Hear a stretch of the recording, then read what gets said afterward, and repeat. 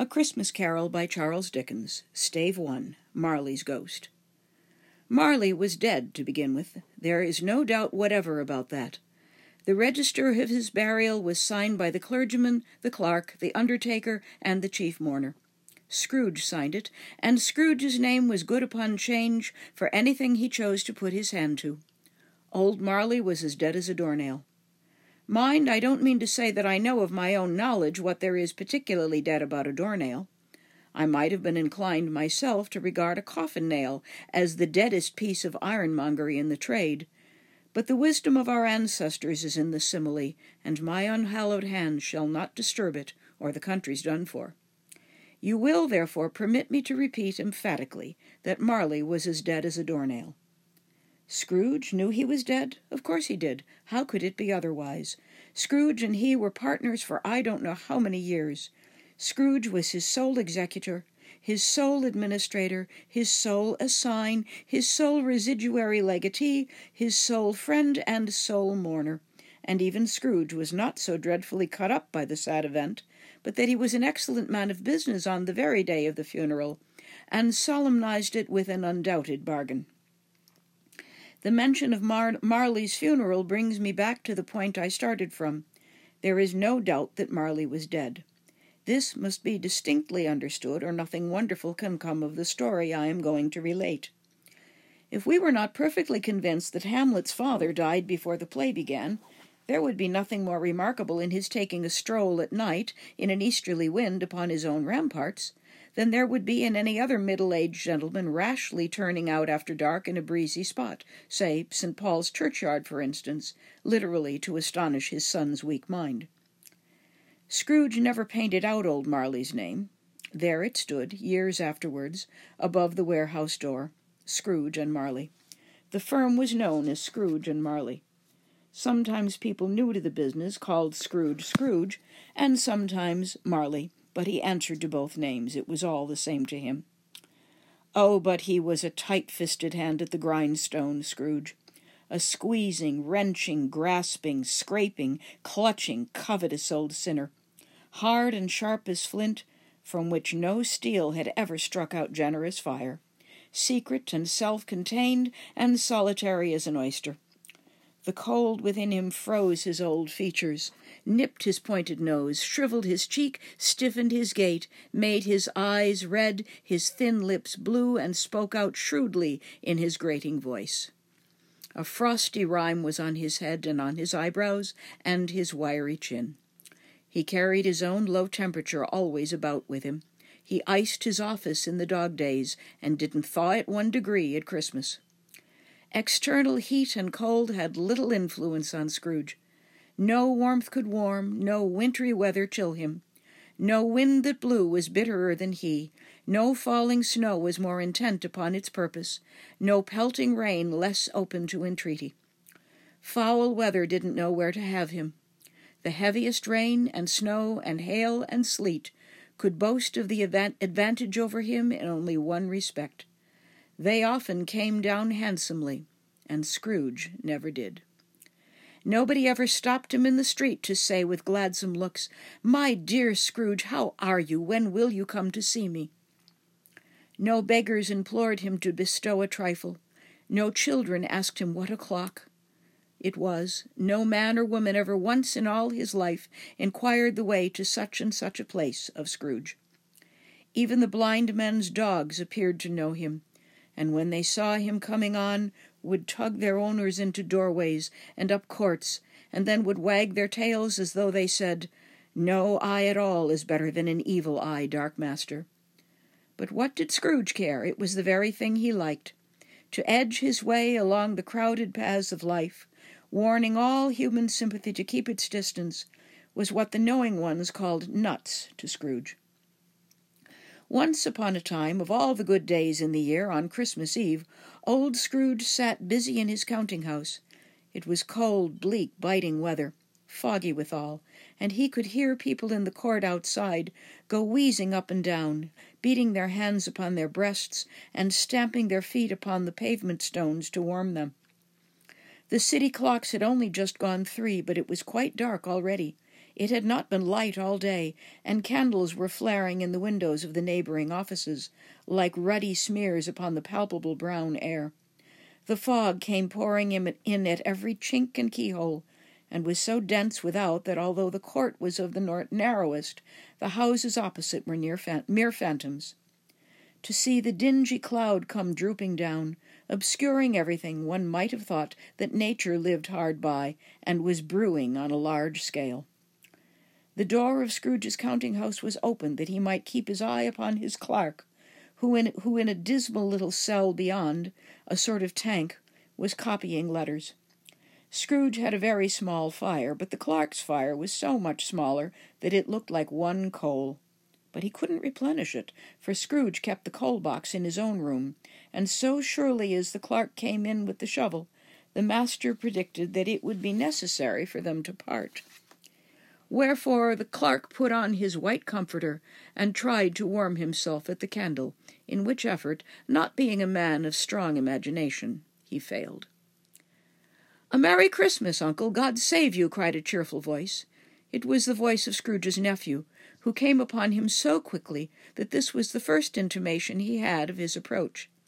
"Bah!" said Scrooge. "Humbug!"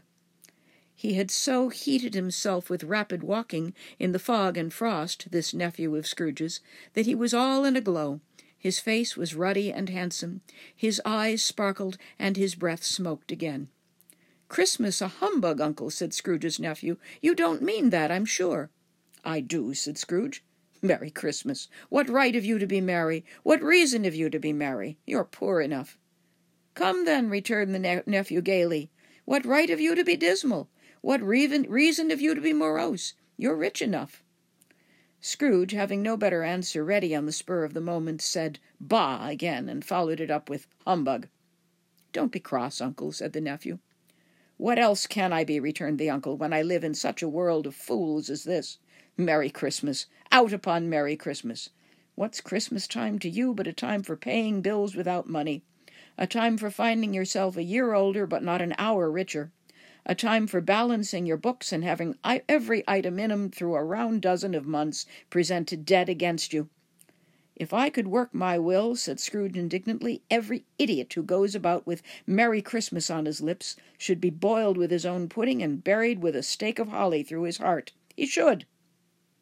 "Uncle," pleaded the nephew. "Nephew," returned the uncle sternly, "keep Christmas in your own way, and let me keep it in mine." "Keep it," repeated Scrooge. "But you don't repeated Scrooge's nephew. "But you don't keep it." "Let me leave it alone, then," said Scrooge. "Much good may it do you. Much good has it ever done you."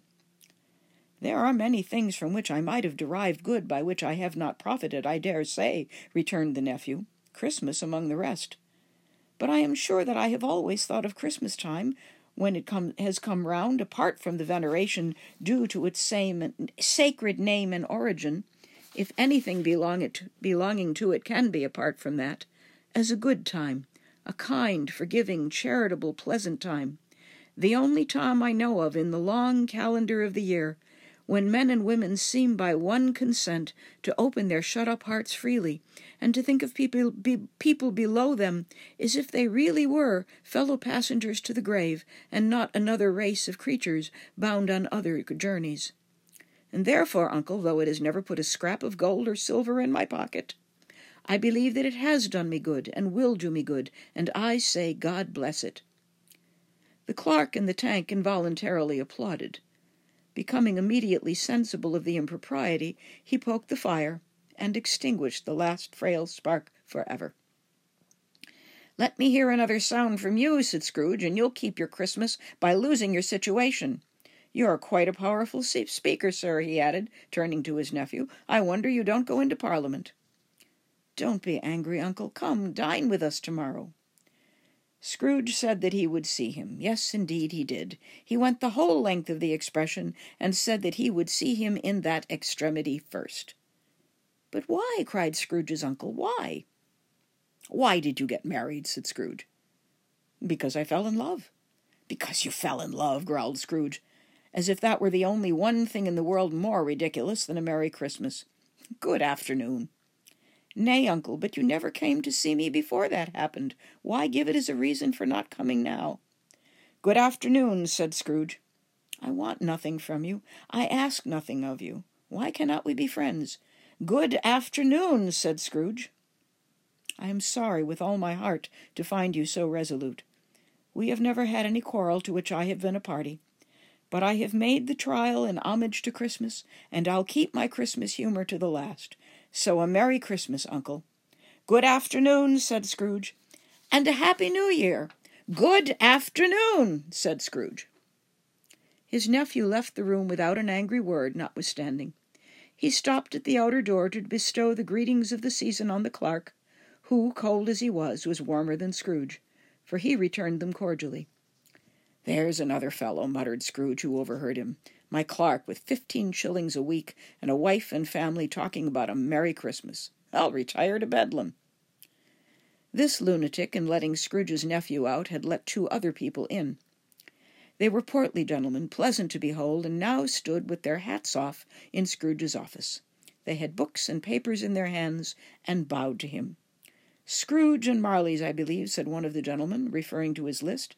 Have I the pleasure of addressing Mr. Scrooge or Mr. Marley? Mr. Marley has been dead these 7 years, Scrooge replied. He died 7 years ago this very night. We have no doubt his liberality is well represented by his surviving partner, said the gentleman, pressing his credentials. It certainly was, for they had been 2 kindred spirits. At the ominous word liberality, Scrooge frowned and shook his head, and handed the credentials back. At this festive season of the year, Mr. Scrooge, said the gentleman, taking up a pen, it is more than usually desirable that we should make some slight provision for the poor and destitute, who suffer greatly at the present time. Many thousands are in want of common necessities. Hundreds of thousands are in want of common comfort, sir. Are there no prisons? Asked Scrooge. Plenty of prisons, said the gentleman, laying down the pen again. And the union workhouses, demanded Scrooge, are they still in operation? They are. Still, returned the gentleman, I wish I could say they were not. The treadmill and the poor law are in full vigor, then? Said Scrooge. Both very busy, sir.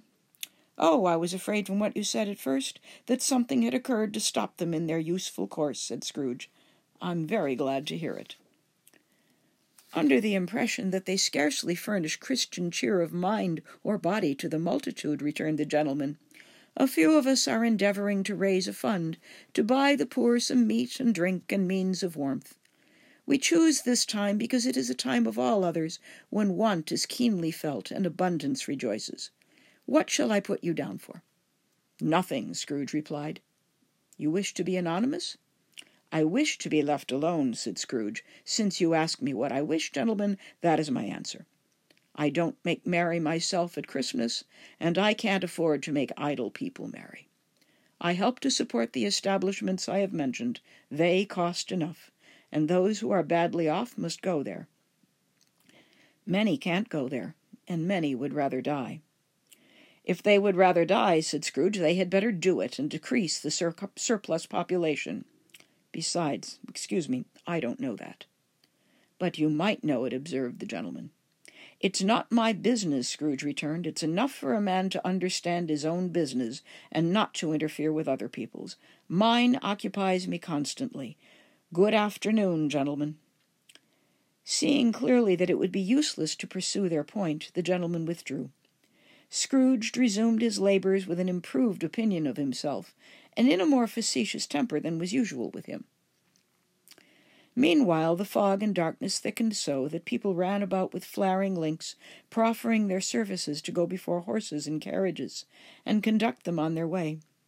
The ancient tower of a church, whose gruff old bell was always peeping slyly down at Scrooge out of a Gothic window in the wall, became invisible, and struck the hours and quarters in the clouds, with tremulous vibrations afterwards, as if its teeth were chattering in the frozen head up there.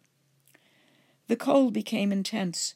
In the main street, at the corner of the court, some labourers were repairing the gas pipes, and had lighted a great fire in a brazier, round which a party of ragged men and boys were gathered, warming their hands and winking their eyes before the blaze in rapture.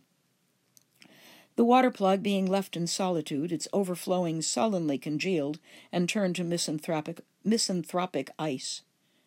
The brightness of the shops where holly sprigs and berries crackled in the lamp heat of the windows made pale faces ruddy as they passed. Poulterers' and grocers' trades became a splendid joke, a glorious pageant with which it was next to impossible to believe that such dull principles as bargain and sale had anything to do. The Lord Mayor, in the stronghold of the mighty mansion house, gave orders to his 50 cooks and butlers to keep Christmas as a Lord Mayor's household should, and even the little tailor, whom he had fined 5 shillings on the previous Monday for being drunk and bloodthirsty in the streets, stirred up tomorrow's pudding in his garret, while his lean wife and the baby sallied out to buy the beef. Foggier yet and colder, piercing, searching, biting cold. If the good Saint Dunstan had but nipped the evil spirit's nose with a touch of such weather as that, instead of using his familiar weapons, then indeed he would have roared to lusty purpose. The owner of one scant young nose, gnawed and mumbled by the hungry cold as bones are gnawed by dogs, stooped down at Scrooge's keyhole to regale him with a Christmas carol, but at the first sound of "God rest ye merry gentlemen, may nothing you dismay," Scrooge seized the ruler with such energy of action that the singer fled in terror, leaving the keyhole to the fog and even more congenial frost. At length the hour of shutting up the counting-house arrived. With an ill will, Scrooge dismounted from his stool, and tacitly admitted the fact to the expectant clerk in the tank, who instantly snuffed his candle out and put on his hat. "You'll want all day tomorrow, I suppose," said Scrooge. "If quite convenient, sir." "It's not convenient," said Scrooge, "and it's not fair. If I was to stop 1/2 crown for it, you'd think you're yourself ill-used, I'll be bound." The clerk smiled faintly. "And yet," said Scrooge, "you don't think me ill-used when I pay a day's wages for no work." The clerk observed that it was only once a year. "A poor excuse for picking a man's pocket every 25th of December," said Scrooge, buttoning his greatcoat to the chin. "But I suppose you must have the whole day. Be here all the earlier the next morning." The clerk promised that he would, and Scrooge walked out with a growl. The office was closed in a twinkling, and the clerk, with the long ends of his white comforter dangling below his waist, for he boasted no greatcoat, went down a slide on Cornhill at the end of a lane of boys 20 times in honor of its being Christmas Eve, and then ran home to Camden Town as hard as he could pelt to play at Blindman's Buff. Scrooge took his melancholy dinner in his usual melancholy tavern, and having read all the newspapers and beguiled the rest of the evening with his banker's book, went home to bed. He lived in chambers which had once belonged to his deceased partner. They were a gloomy suite of rooms in a lowering pile of building up a yard, where it had so little business to be that one could scarcely help fancying that it must have run there when it was a young house, playing at hide-and-seek with other houses, and forgotten the way out again. It was old enough now and dreary enough, for nobody lived in it but Scrooge, the other rooms being all let out as offices. The yard was so dark that even Scrooge, who knew its every stone, was fain to grope with his hands. The fog and frost so hung about the black old gateway of the house that it seemed as if the genius of the weather sat in mournful meditation on the threshold. Now, it is a fact that there was nothing at all particular about the knocker on the door, except that it was very large. It is also a fact that Scrooge had seen it night and morning during his whole residence in that place. Also that Scrooge had as little as what is called fancy about him as any man in the city of London, even including, which is a bold word, the corporation, alderman, and livery. Let it also be borne in mind that Scrooge had not bestowed one thought on Marley since his last mention of his 7 years dead partner that afternoon. And then let any man explain to me, if he can, how it happened that Scrooge, having his key in the lock of the door, saw in the knocker, without its undergoing any intermediate process of change, not a knocker, but Marley's face.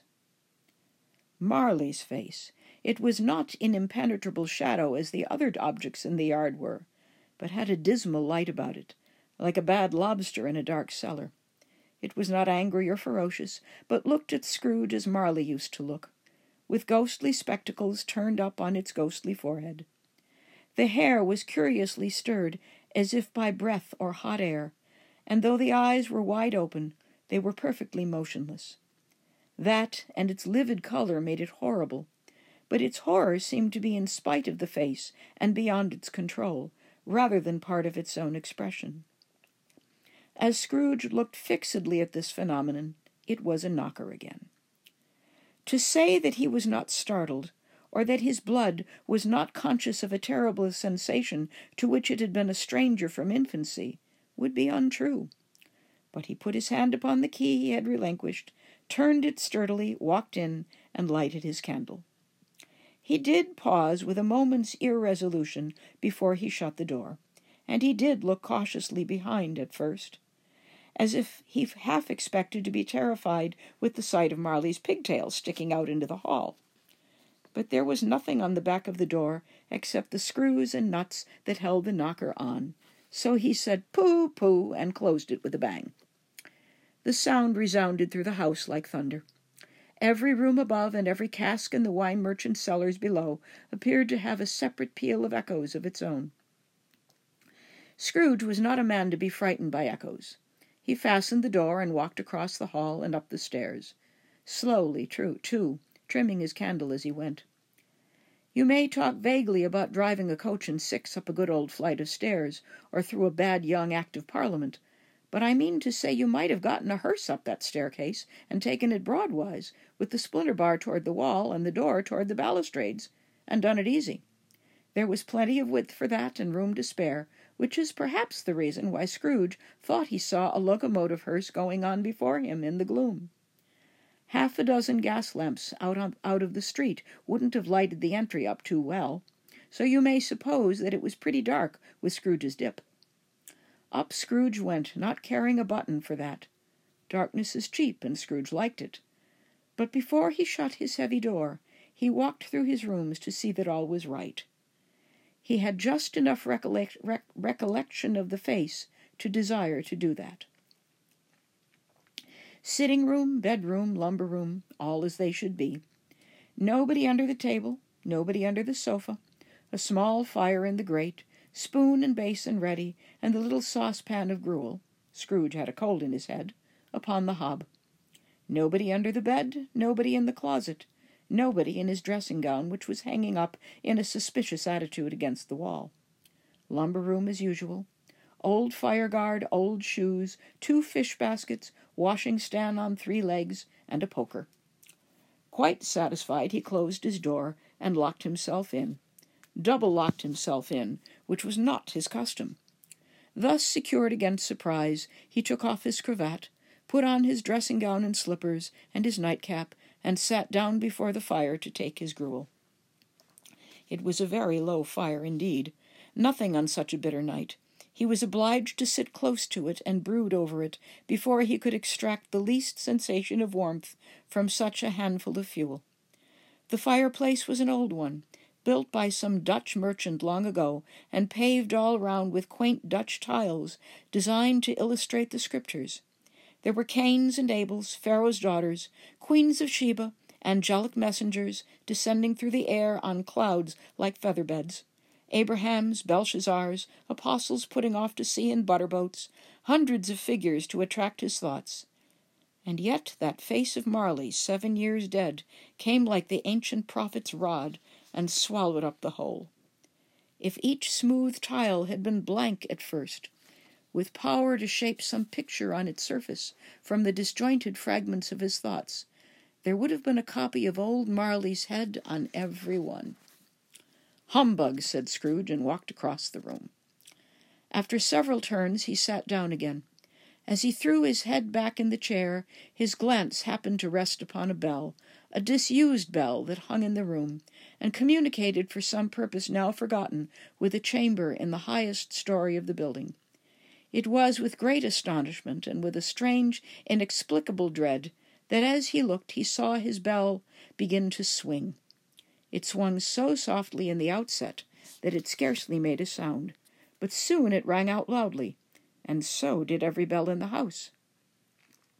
This might have lasted a minute or half a minute, but it seemed an hour. The bells ceased as they had begun, together. They were succeeded by a clanking noise deep down below, as if some person were dragging a heavy chain over the casks in the wine merchant's cellar. Scrooge then remembered to have heard that ghosts in haunted houses were described as dragging chains. The cellar door flew open with a booming sound, and then he heard the noise much louder on the floors below. Then coming up the stairs, then coming straight toward his door. "It's humbug still," said Scrooge. "I won't believe it." His color changed, though, when, without a pause, it came on through the heavy door and passed into the room before his eyes.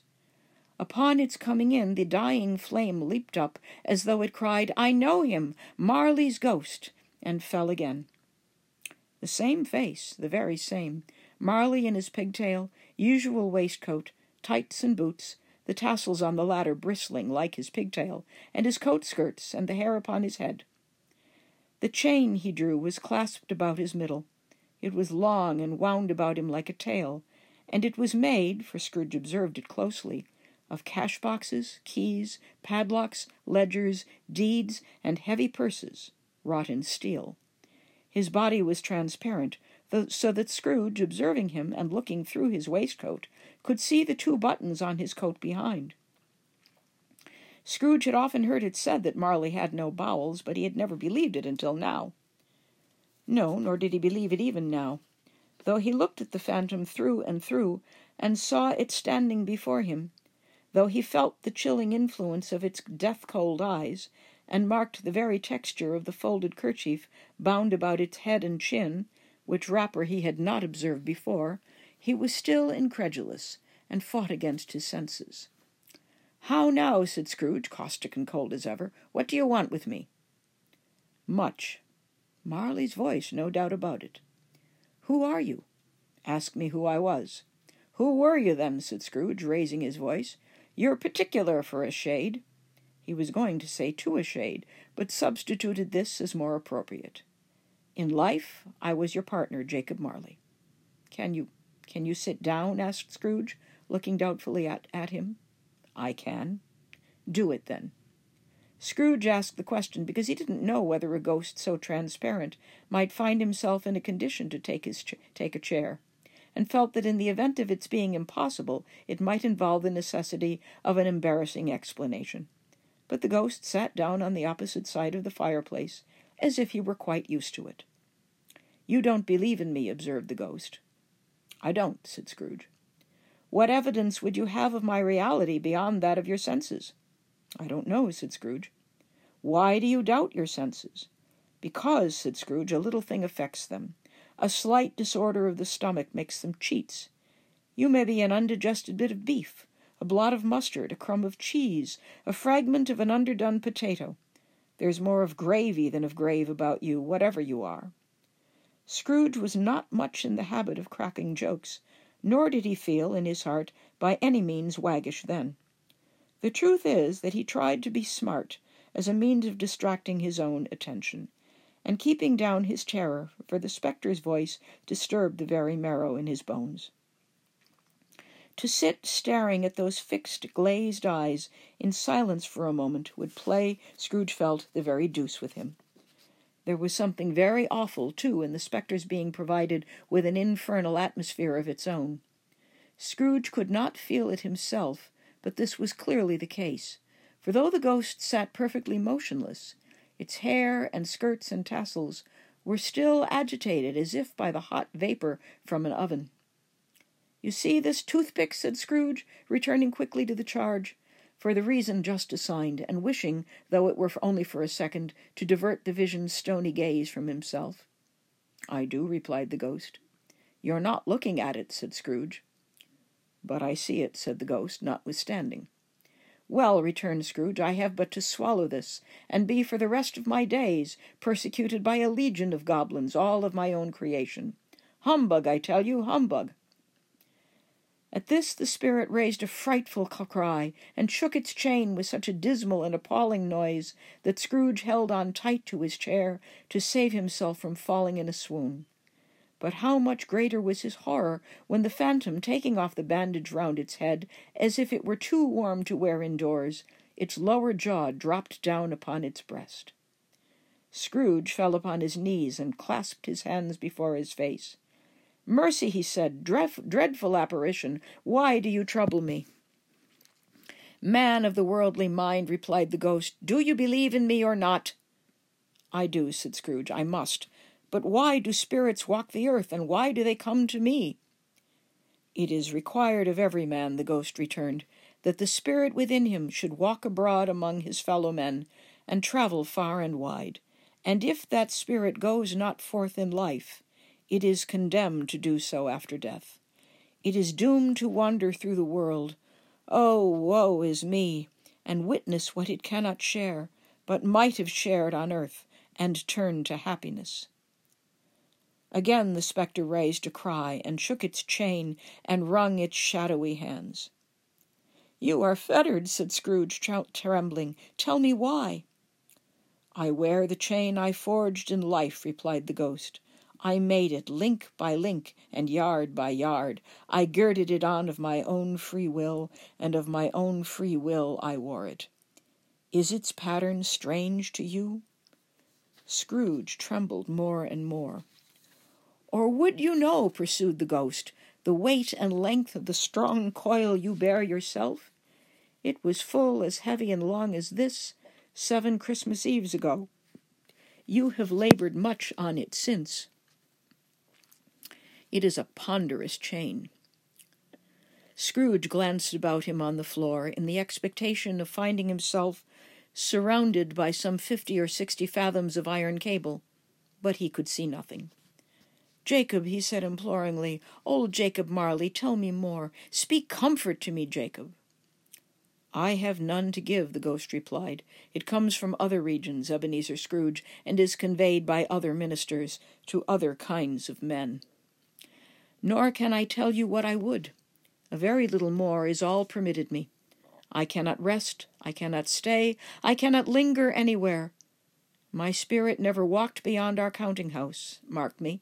In life my spirit never roved beyond the narrow limits of our money-changing hole, and weary journeys lie before me." It was a habit with Scrooge, whenever he became thoughtful, to put his hands in his breeches pockets. Pondering on what the ghost had said, he did so now, but without lifting up his eyes or getting off his knees. "You must have been very slow about it, Jacob," Scrooge observed, in a business-like manner, though with humility and deference. "Slow," the ghost repeated. 7 years dead," mused Scrooge, "and travelling all the time?" "The whole time," said the ghost. "No rest, no peace, incessant torture of remorse." "You travel fast?" said Scrooge. "On the wings of the wind," replied the ghost. "You might have got over a great quantity of ground in 7 years," said Scrooge. The ghost, on hearing this, set up another cry, and clanked its chain so hideously in the dead silence of the night that the ward would have been justified in indicting it for a nuisance. "Oh, captive bound in double iron," cried the phantom, "not to know that ages of incessant labor by immortal creatures for this earth must pass into eternity before the good of which it is susceptible is all developed. Not to know that any Christian spirit working kindly in this little sphere, wherever it may be, will find its mortal life too short for its vast means of usefulness. Not to know that no space of regret can make amends for one life's opportunity misused. Yet such was I, oh, such was I." "But you were always a good man of business, Jacob," faltered Scrooge, who now began to apply this to himself. "Business!" cried the ghost, wringing its hands again. "Mankind was my business. The common welfare was my business. Charity, mercy, forbearance, and benevolence were all my business. The dealings of my trade were but a drop of water in the comprehensive ocean of my business." It held up its chain at arm's length, as if that were the cause of all its unavailing grief, and flung it heavily upon the ground again. At this time of the rolling year, the spectre said, I suffer most. Why did I walk through crowds of fellow beings with my eyes turned down, and never raise them to see that blessed star which led the wise men to a poor abode? Were there no poor homes to which its light would have conducted me? Scrooge was very much dismayed to hear the spectre going on at this rate, and began to quake exceedingly. Hear me, cried the ghost, my time is nearly gone. I will, said Scrooge, but don't be hard upon me, don't be flowery, Jacob, pray. How is it that I appear before you in the shape that you can see? I may not tell. I have sat invisible beside you many and many a day. It was not an agreeable idea. Scrooge shivered and wiped the perspiration from his brow. That is no light part of my penance, pursued the ghost. I am here tonight to warn you that you have yet a chance and hope of escaping my fate. A chance and hope of my procuring Ebenezer. You were always a good friend to me, said Scrooge. Thank you. You will be haunted, resumed the ghost, by 3 spirits. Scrooge's countenance fell almost as low as the ghost's had done. Is that the chance and hope you mentioned, Jacob? He demanded in a faltering voice. It is. I think I'd rather not, said Scrooge. Without their visits, said the ghost, you cannot hope to shun the path that I tread. Expect the first tomorrow when the bell tolls 1. Couldn't I take 'em all at once and have it over, Jacob? Hinted Scrooge. Expect the second on the second night at the same hour, the third upon the next night when the last stroke of 12 has ceased to vibrate. Look to see me no more, and look that for your own sake you remember what has passed between us. When it had said these words, the spectre took its wrapper from the table and bound it round its head as before. Scrooge knew this by the smart sound its teeth made when the jaws were brought together by the bandage. He ventured to raise his eyes again, and found his supernatural visitor confronting him in an erect attitude, with its chain wound over and about its arm. The apparition walked backward from him, and at every step it took, the window raised itself a little, so that when the spectre reached it, it was wide open. It beckoned Scrooge to approach, which he did. When they were within 2 paces of each other, Marley's ghost held up its hand, warning him to come no nearer. Scrooge stopped, not so much in obedience as in surprise and fear, for on the raising of the hand he became sensible of confused noises in the air, incoherent sounds of lamentation and regret, wailings inexpressibly sorrowful and self-accusatory. The spectre, after listening for a moment, joined in the mournful dirge, and floated out upon the bleak, dark night. Scrooge followed to the window, desperate in his curiosity. He looked out. The air was filled with phantoms, wandering hither and thither in restless haste, and moaning as they went. Every one of them wore chains like Marley's ghost. Some few, they might have been guilty governments, were linked together. None were free. Many had been personally known to Scrooge in their lives. He had been quite familiar with one old ghost in a white waistcoat, with a monstrous iron safe attached to its ankle, who cried piteously at being unable to assist a wretched woman with an infant whom it saw below upon a doorstep. The misery with them all was clearly that they sought to interfere for good in human matters, and had lost the power forever. Whether these creatures faded into mist or mist enshrouded them, he could not tell. But they and their spirit voices faded together, and the night became as it had been when he walked home. Scrooge closed the window and examined the door by which the ghost had entered.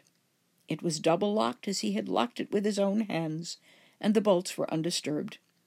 He tried to say humbug, but stopped at the first syllable, and being, from emotion he had undergone, or the fatigues of the day, or his glimpses of the invisible world, or the dull conversation of the ghost, or the lateness of the hour, much in need of repose, went straight to bed without undressing, and fell asleep upon the instant.